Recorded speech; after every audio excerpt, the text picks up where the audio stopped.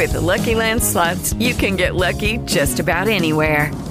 This is your captain speaking. We've got clear runway and the weather's fine, but we're just going to circle up here a while and get lucky.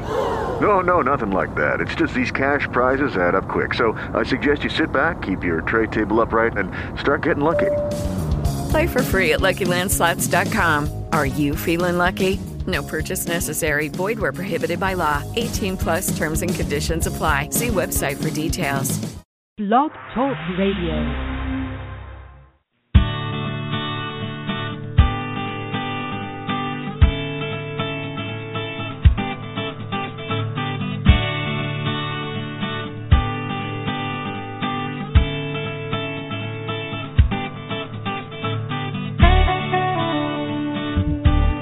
Hey there, Dr. Ross Green here, coming to you live, as always, from the offices of Portland, Maine, of Lives in the Balance.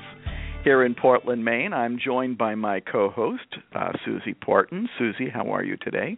I'm good, thanks, Dr. Green. How are you? I am well. We had a little technical glitch at the beginning here, but we are on. Okay, great. And here we are. How are you? I am well. Have you recovered from your trip across the pond to Oslo, Norway? Well, sure, but I really have no choice because I'm going 2 hours in the other direction time zone-wise this week for the first annual Alberta School Mental Health Conference in Calgary that starts on Wednesday and goes through Friday. And we are very excited about that, as are the over 700 people who have registered to attend. It's fantastic. We have some incredible speakers coming in. Yes, you do. What a conference. What were you going to say? I was going to say also that we're doing another special webinar for parents on Monday, November 9th at 7 p.m. We are indeed, and the place to sign up for that, it's free, is on the What's New page of the Lives in the Balance website, and I'm sure that'll get announced on our Facebook page as well. From what I'm told, our Facebook group for parents is really active, and a lot of people are finding a lot of support in it, and that's fabulous. Yes. Now, we do not have any callers, but that might be because I haven't given the phone number yet. It's 347-994-2981, and here comes your line. Press 1, please. What a team. Yeah. So here we go. We don't have any callers, so we are going to start with some of the emails that we've been trying to get to here. Are we ready? Yes. All right. This is not the one I wanted to start with, though. Not that it's not a good one. It's just not the one that I wanted to start with. Whoa. The one that I wanted to start with has disappeared. Hang on one second. Oh, I hate when that happens. Yes. Hang on.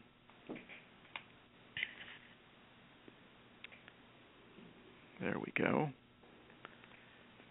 Here we go. All right. Mm-hmm. This one was just received a half an hour ago. Talk about service. Timing, yeah. I have a 10-year-old son that has had behavior problems in school and has had an IEP since first grade. I don't feel like we've gotten anywhere or made any progress. We're going to have another IEP meeting soon, and I'm not sure where to begin. I want to bring up the CPS model, but then I have other questions like, what grade level is he at in each subject? What grade level work are we giving him? What supplements are we having him work on to improve his academics? Should we go back to a tutor? Are these good questions to get answers about, or do we go straight to the ALSUP? Also, does his challenging behavior create his low academics, or does the low academics create the challenging behavior? He is very defiant and argues with his teacher about everything. He cannot stay on task by himself on many subjects. He struggles with phonics and just being slow. He gets frustrated and shuts down. I just don't know where to go with this. Let's see if we can help you out. Now, here's the thing about all of this. Number one, it sounds like we have a lot going on in this 10-year-old boy.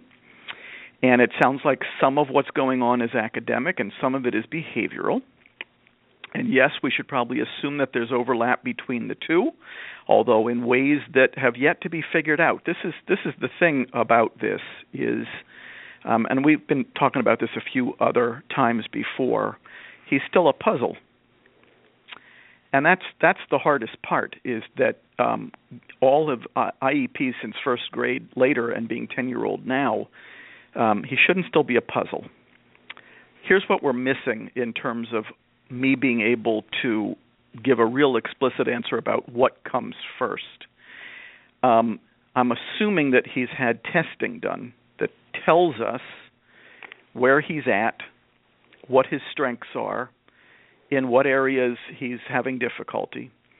And without seeing that, it's hard to make heads or tails out of what comes first. And another big question, of course, would be how old is the testing and do we need more current testing?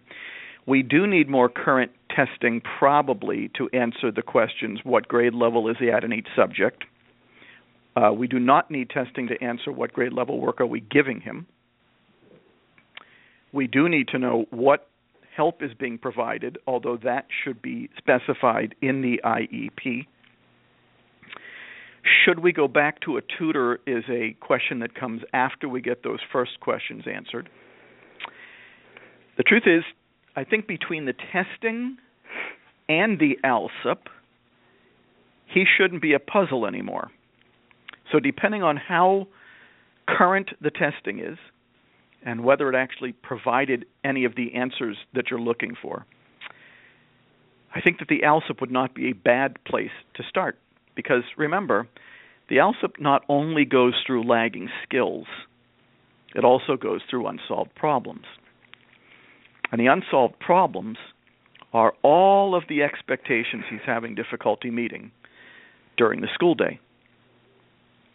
So you can't go wrong in starting with the ALSUP. Whether you need more current testing or not is a completely different question. But the ALSUP is a discussion guide. And I must say, every kid who I've ever met with who was a puzzle before the ALSUP wasn't much of a puzzle anymore once the discussion with the ALSUP took place, with the only caveat being that there may have been some questions left unanswered because we still needed testing, or at least current testing. Once you have that information, it may be possible to figure out to what degree there is an overlap between behavior and academics. To tell you the truth, it may not matter. For example, let's say he's having difficulty completing the geography worksheet in social studies. Let's say that he's exhibiting challenging behavior in response to that. To tell you the truth, does it matter which comes first? Not necessarily, because if we're working on that unsolved problem, then two good things will happen. We are both going to reduce the likelihood of the challenging behavior, because the challenging behavior seems to have been in response to the difficulty completing the geography worksheet in social studies, and we are also going to figure out whether he can do the geography worksheet in social studies, and if we think he can, what we need to do to help him do that. So I'm not sure that I would be totally consumed with which is causing which. I would be totally consumed with what are this kid's lagging skills, what are this kid's unsolved problems, and I suspect he's going to have, given the complexity that you're describing, a lengthy list of unsolved problems, and do we have current testing so that we have and is it good, so that we have a solid bead on where he's at academically and what kind of work he should be getting. Susie, anything further on that? Something that I've mentioned before that helped with, our son and our situation was we had met with the guidance counselor. Our son was easily frustrated and prone to arguing with a certain teacher.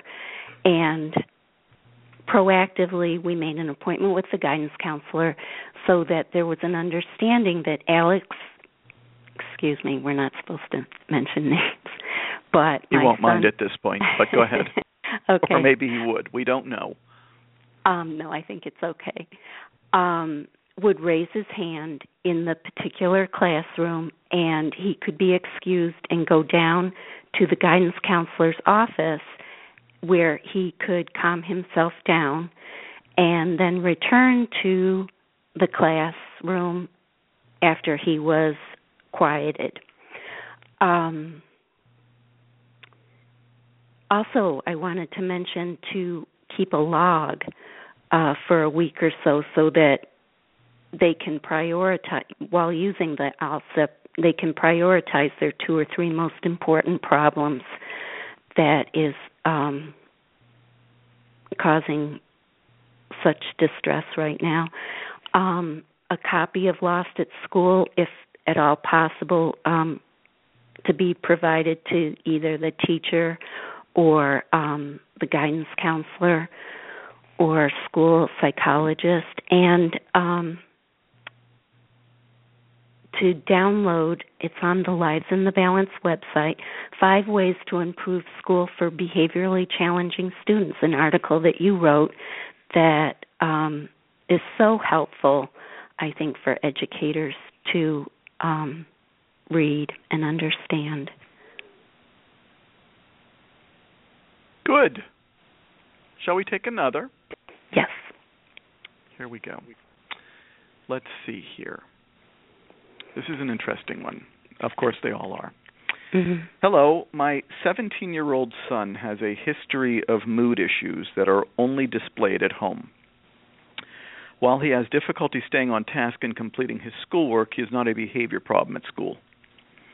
When my son gets angry or when he isn't getting what he wants or things aren't going his way, he reacts by demanding, haranguing, and raging about how unfair it is.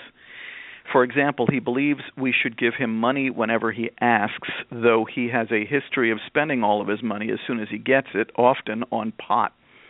He becomes irrational and unreasonable, and it's like talking to a wall. He has a part-time job, and though we have stressed since he started working that he needs to save some of his money, it has fallen on deaf ears. Sometimes we just don't have the energy to fight with him. His rages include swearing, threatening, and saying the meanest, most hurtful things he can think to say. He often apologizes later, often with tears, saying he doesn't know why he acts this way, that he hates himself, and that we should just give up on him. He has an incredibly poor self-image, and these rages seem to make him feel worse about himself. I believe that he wants to change this, but is not equipped with the skills to manage his emotions, especially when he is disappointed. I guess my question is, how can we help him when it seems that in the heat of the moment, the rage takes over and all logic or previous discussion is out the window? He's not thinking rationally when he is that angry, so I'm not sure how identifying the unsolved problem would be effective. Even if it is identified, doesn't he need to be able to think clearly to avoid getting to the point of an all-out rage? Susie, you want to tackle that one first, or you want me to? I could try. I think when you emphasized heat of the moment, that was a very important phrase, so that the parent needs to make an appointment with her son in a calm moment to talk about a specific unsolved problem. I know what that's like. It sounds like they're having a tough time, that you don't have the energy to fight. It's very draining and takes a lot out of not only the parents but the rest of the family. And spending his money on marijuana is very upsetting. I think that when we were going through a similar situation, it was difficult because no matter how many times we explained that drugs and alcohol were really bad for our son, it sort of fell on deaf ears. He just didn't take it very seriously, and he was very casual on substances.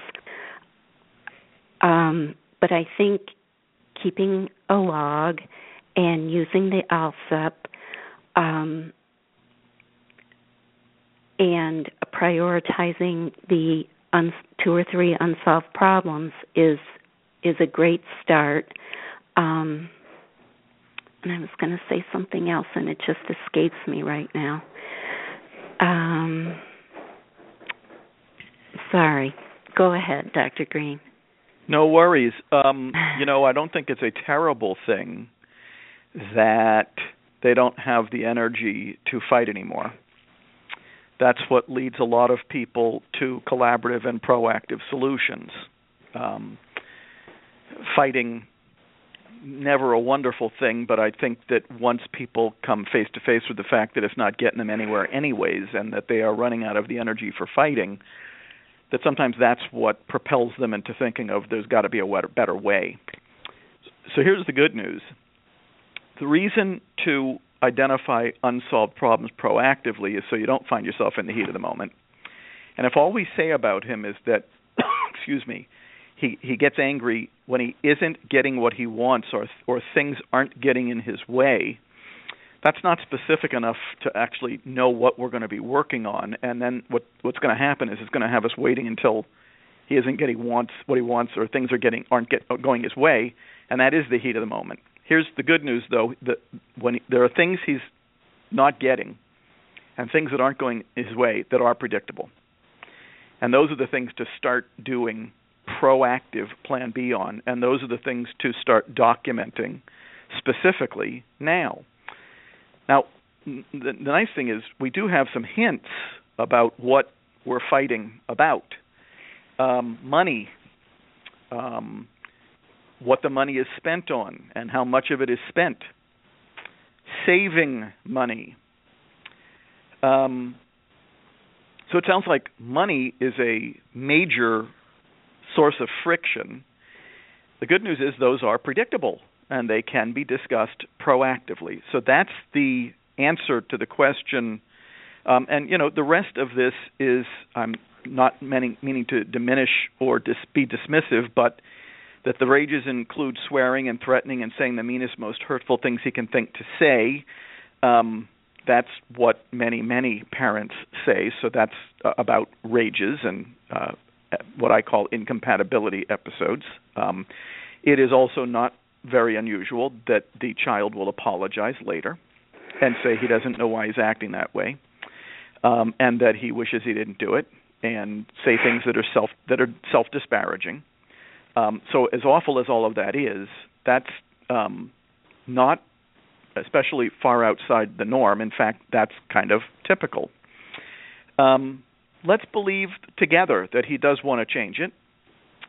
Let's agree that he's not equipped with the skills to handle his emotions.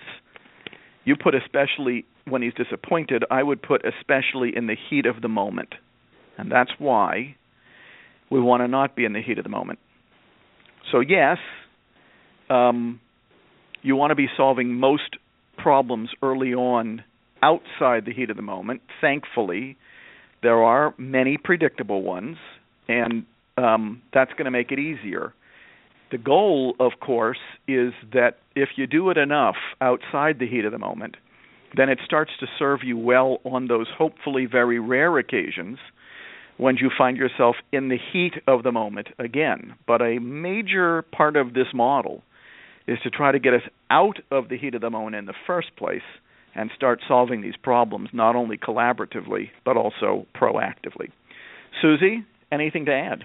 Yes, thank you. I remembered what I wanted to say, and I figured that would happen.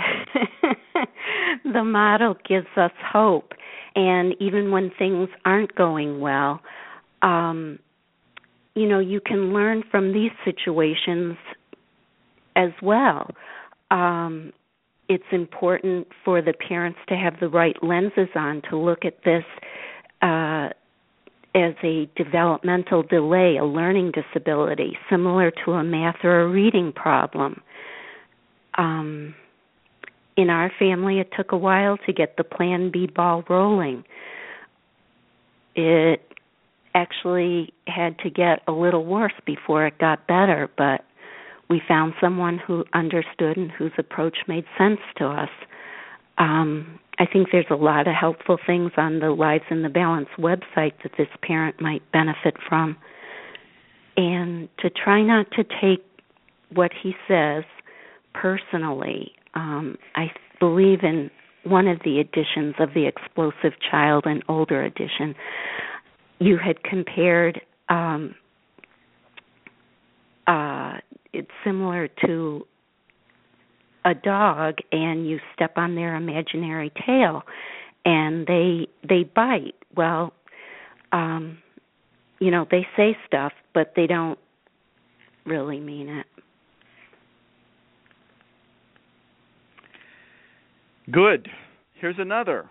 No callers yet. I'll give the number again. 347-994-2981. Got to press the number 1 if you want to get through. But here's another. We're getting through some email today, which we've been chomping at the bit to do. My son is 16 years old. He was diagnosed at a young age with ADHD, then diagnosed a few years ago with depression and anxiety. We are currently struggling with the schools and have a lawyer involved to try to get him the education he deserves. A few weeks ago, he was hospitalized for his depression. His medication was reviewed and adjusted, and he received therapy, and that's where me, my wife, and I were introduced to the CPS model. The facility uses it and has had great success. We took a quick beginner's course to get us started, and we've both read your book, The Explosive Child. We are working on trying to put the CPS model to work, but struggling with getting started with it.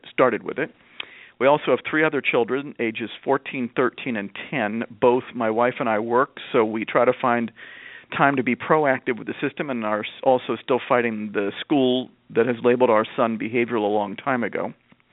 Do you have any suggestions or pointers that may help us gain a grasp on using the CPS model? Also, as a side note, our youngest, the 10-year-old, is very similar to her older brother. We'd like to use CPS for all of our kids. It makes sense to us, just being Plan A and C parent for so long. Hard to get into the Plan B and get a foothold on it with forward movement. Susie, what do you think? Want to take a crack at that one? Sure. Let's see. I think in terms of getting started, like we always say, to keep a log for a week and to use the ALSEP, the Assessment of Lagging Skills and Unsolved Problems, and prioritize your 2 or 3 most important problems. Also, you want to fill out the problem-solving plan sheet so that you have benchmarks to solve problems by. It's great that they want to use the CPS approach for all of their children. And I realize that it's difficult when you're fighting with the school.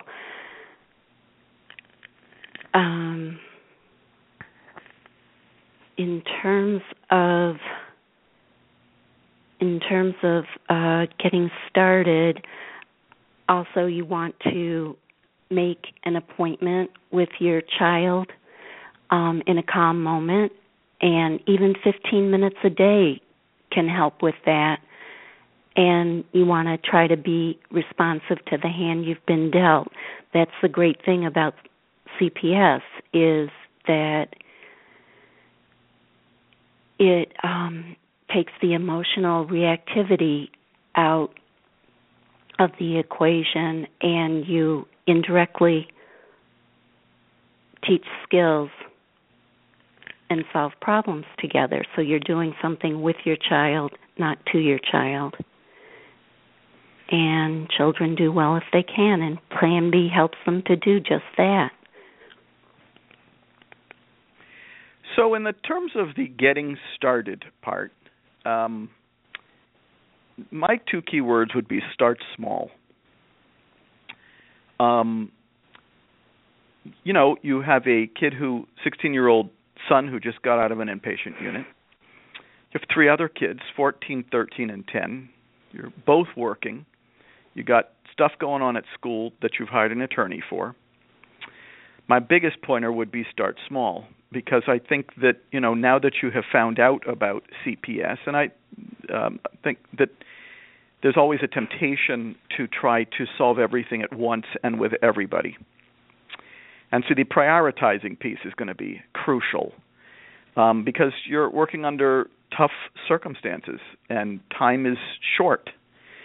Now, the way I would conceptualize this is that certainly with the 16-year-old, sounds like probably with the 10-year-old, and maybe to a lesser degree with the 13 and 14-year-old, if you've been primarily using plans A and C, then it's fairly likely that a meaningful pile of unsolved problems has accumulated.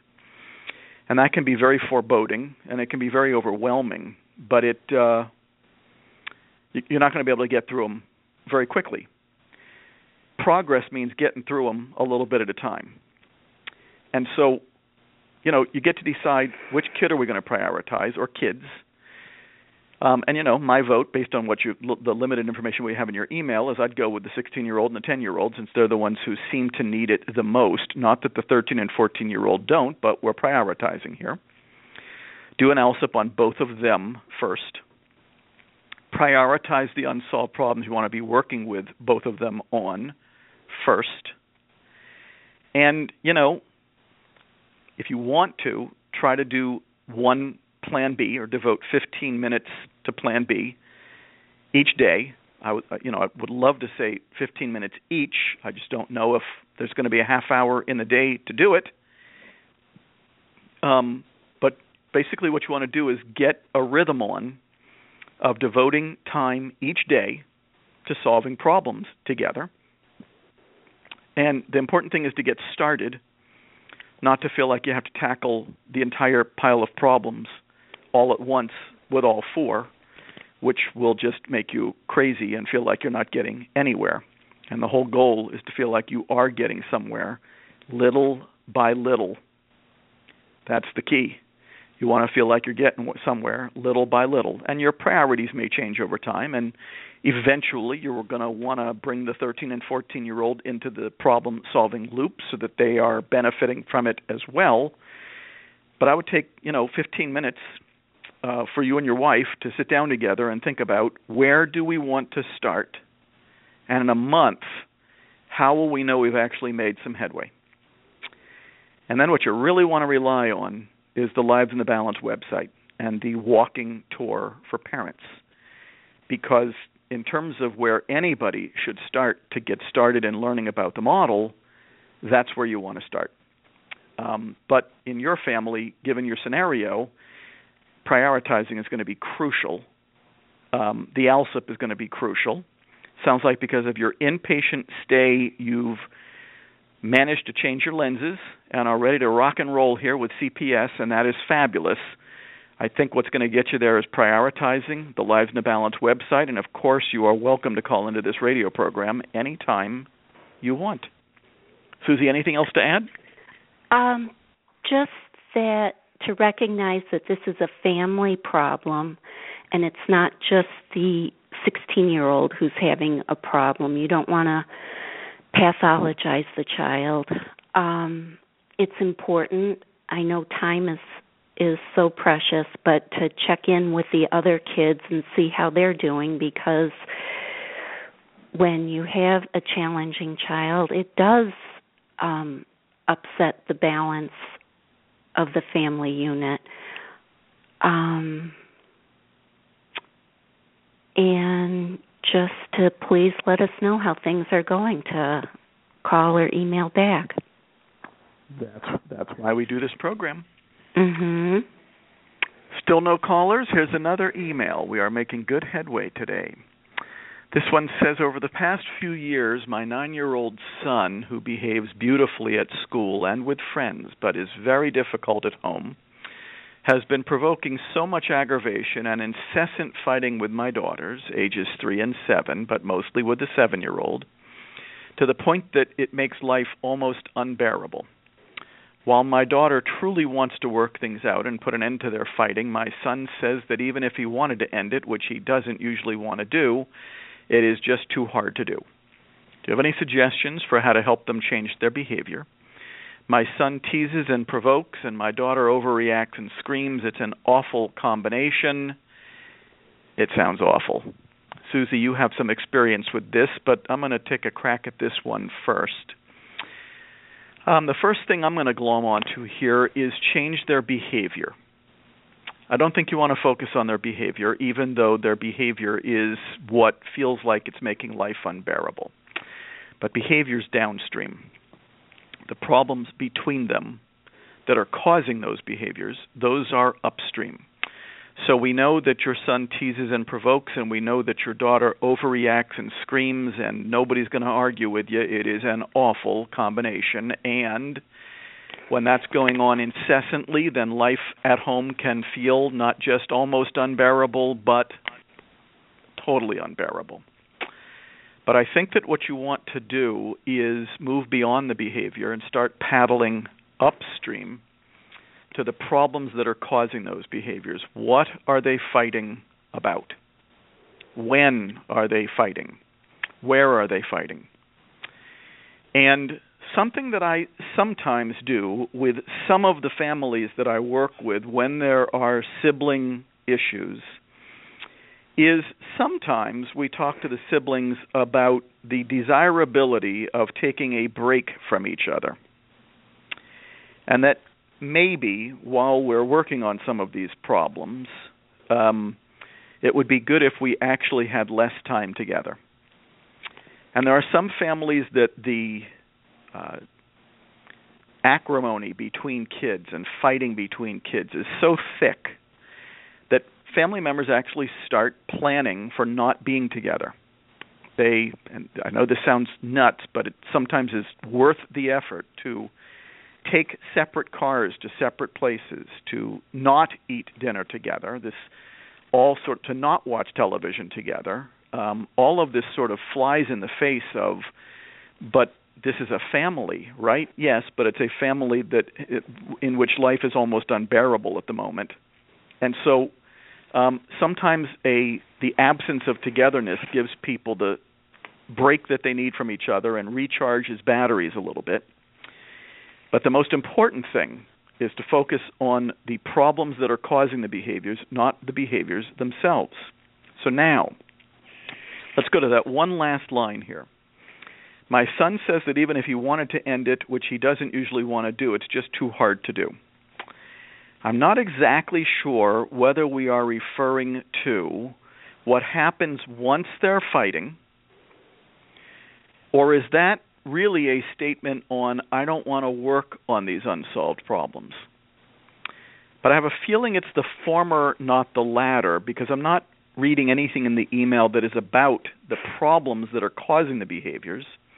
And so if we're mostly talking with him about the behaviors, we don't even know yet to what degree he might be willing to invest some energy in problem solving. So all I can do here is speak from experience. Whenever I'm dealing with siblings who are having a great deal of difficulty getting along and making life unbearable, if we talk with them about their behavior, the discussion is highly likely to go nowhere. And we're going to get some of those pat responses like you may have gotten. But when they see that we are starting to sort through and organize and systematize what it is exactly that they are fighting about, and once we start hearing their voices, because what they're often complaining about is each other's behavior, but now we've got some new raw material here. We've got a completely different focal point. What we're focused on now is the problems, and both parties are going to want to tell you their point of view on the problems that are causing the behavior.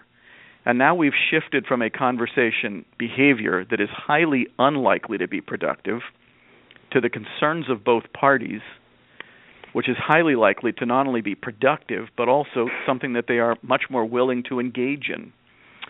And the more your son gets engaged in telling us what his concerns are, whether this is what TV channel are we going to watch, or who gets the TV when, or who's making noise while he's trying to do homework. These are just sort of the standard ones. I have no idea what the unsolved problems are, but that's what we're trying to find out. He gets to say what his concerns are, and the more he gets to say what his concerns are, the more willing he is to listen to his siblings' concerns, and the more invested he becomes in solving the problems. So for the time being, and of course, you're also welcome to call into the program anytime you want, but for the time being, we're going to assume that the reason, and of course, you know what happens when you assume, but I could be right here. Of course, I could be wrong. That him saying that even if he wanted to end it, which he doesn't usually want to do, it's just too hard to do, we're going to assume at the moment that he's referring to behavior there, not the problems that are causing those behaviors. We're going to find out, but for you to focus on problems, you're going to have to know what they are. One of the biggest reasons people focus on behaviors is because they're not sure what the problems are in the first place. And there, the assessment of lagging skills and unsolved problems is going to help a lot. Prioritize, start working on them. I would not put the siblings together for these discussions in the beginning. I would get their points of view and concerns on the table separately. They may not know how to talk together about problems yet, and you might just want to bring them together for the solution. And it could be that you need to talk with them as well about the need for a break from each other while we're trying to get some of these problems solved. There's my 2 cents. Susie, you've got some experience with sibling things, don't you? Just a little. Yes, this sounds a lot like our family was. I wanted to just reiterate that your child sees you as a helpful parent, one who's listening, by solving specific problems collaboratively and proactively. You develop a relationship with your child by working through these unsolved problems and solutions together. I just want to also say that there's always hope. Make sure that you get the right lenses on. Lagging skills and unsolved problems are like a math or reading disability. And, it's not the child's idea of having a good time. I want to also recommend your book, The Adventures of Stretch More, where you pick your path stories for problem solving together. That would be a great resource for this parent to buy. And lastly, I remember our family was scheduled to go on a vacation, and we were right in the thick of things as far as our challenging child went. And it was recommended to us that we not spend every single minute together, that we divide into 2 groups and go off on different excursions. And though I was a little skeptical at first, nothing else was really working, and we tried it, and it was great. It was a great suggestion. A good time was had by all. Mm-hmm. That's what you got to sometimes do. Sometimes people need a break from each other. And here's the best news about that. Every once in a while, actually more than every once in a while, you're not banking on this, but more often than people might think, the siblings miss each other, don't want to be away from each other, and work even harder on solving problems so that they can be together. So it's actually that's the icing on the cake, is that not only are people getting a break from each other, they miss each other and really want to start being together and appreciate better that when they are not getting along and it's making everybody miserable, that's not what families are about, and that means that there are still problems that need to be solved. I'm going to try to squeeze one more in here. We've got about 5 minutes left. No calls today. That's okay. Hi, Dr. Green, just finished your reading your book and loved it. I immediately tried to implement Plan B to just see where it would take us. My son is 4.5 and very intelligent. His verbal skills are good, but he has issues with understanding some things. One of the top problems is that he bolts and wanders. I tried to ask him why he likes doing it, and he can't give me a straight answer. He doesn't seem to understand the question. I even started to ask him if it makes him feel good to run out the front door or if he just feels like he needs to run or needs to be outside. He will say yes to some of my guesses, which is great, but I still don't feel like I can get a straight answer out of him. How can I implement Plan B if he doesn't understand my questions? I tried asking a different way, but he just doesn't seem to make a connection with how he feels and why he does that.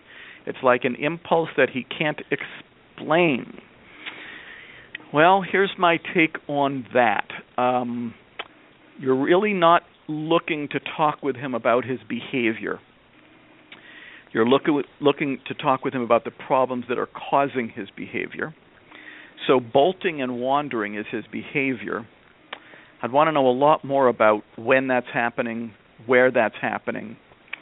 And so I want to direct you to the walking tour for parents. If you haven't looked at it yet, on the Lives in the Balance website, the middle section, there's a 45-minute audio program on how to complete the assessment of lagging skills and unsolved problems.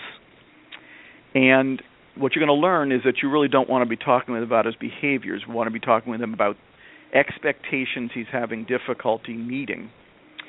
What I find is that one of the biggest reasons kids don't talk to us is because we're talking with them about their behavior and not about the unsolved problems or unmet expectations that are causing their behavior.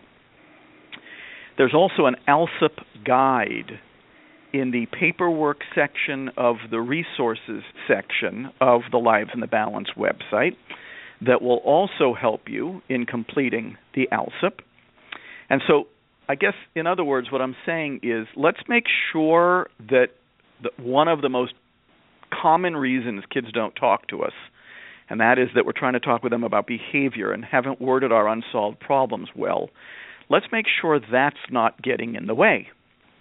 Once you have those unsolved problems worded well, and if he still isn't talking, and once you've gone through the third section of the walking tour, which is where it's instructing you on doing Plan B, and there's some video in there, if he's still not talking, here's what I would encourage, just because we don't have that much time left in the program. The last 2 or 3 programs we've done for parents focused on kids who wouldn't talk. And it would be really great to listen to those as well, because Susie and I provided one mom in particular with lots of input, and it did work to some degree with her. She still has, as of last week, some more work to do on figuring out why she's not getting as much information out of her son as she might wish. But just as an example, there are 8 drilling strategies on the drilling cheat sheet, also in the paperwork section of the resources section of the Lives in the Balance website. And what you'll learn there is you're actually not going to be asking him how he feels. And you're also not going to be asking the question, why? So between the wording of the unsolved problems, which you'll learn about in the walking tour and on the ALSUP guide, and between learning about good questions to ask that make it easier for kids to talk, and you'll find that on the drilling guide, and between all the videos, if he's still not talking, the programs from the last 2 or 3 weeks should help you out. Once again, you are always welcome to call into the program if this hasn't gotten you there. Susie, any quick additional pointers before we have to sign off? Just that health and safety is a tough problem, and you might be more inclined to solve it unilaterally and just tell the child, no, you can't do that, but that doesn't teach skills and solve problems. So that's why Plan B will work. Well, it's a tough one, and because we don't know this young lad, we don't have the real clear sense of what's getting in his way. But if all of what we just said doesn't get you there, well, this program's on every week, September through May, 11 a.m. Eastern Time. Susie, thanks for doing this as always. My pleasure. We'll do another one next week. And thanks Sounds everybody good. for listening. Take Talk care. soon.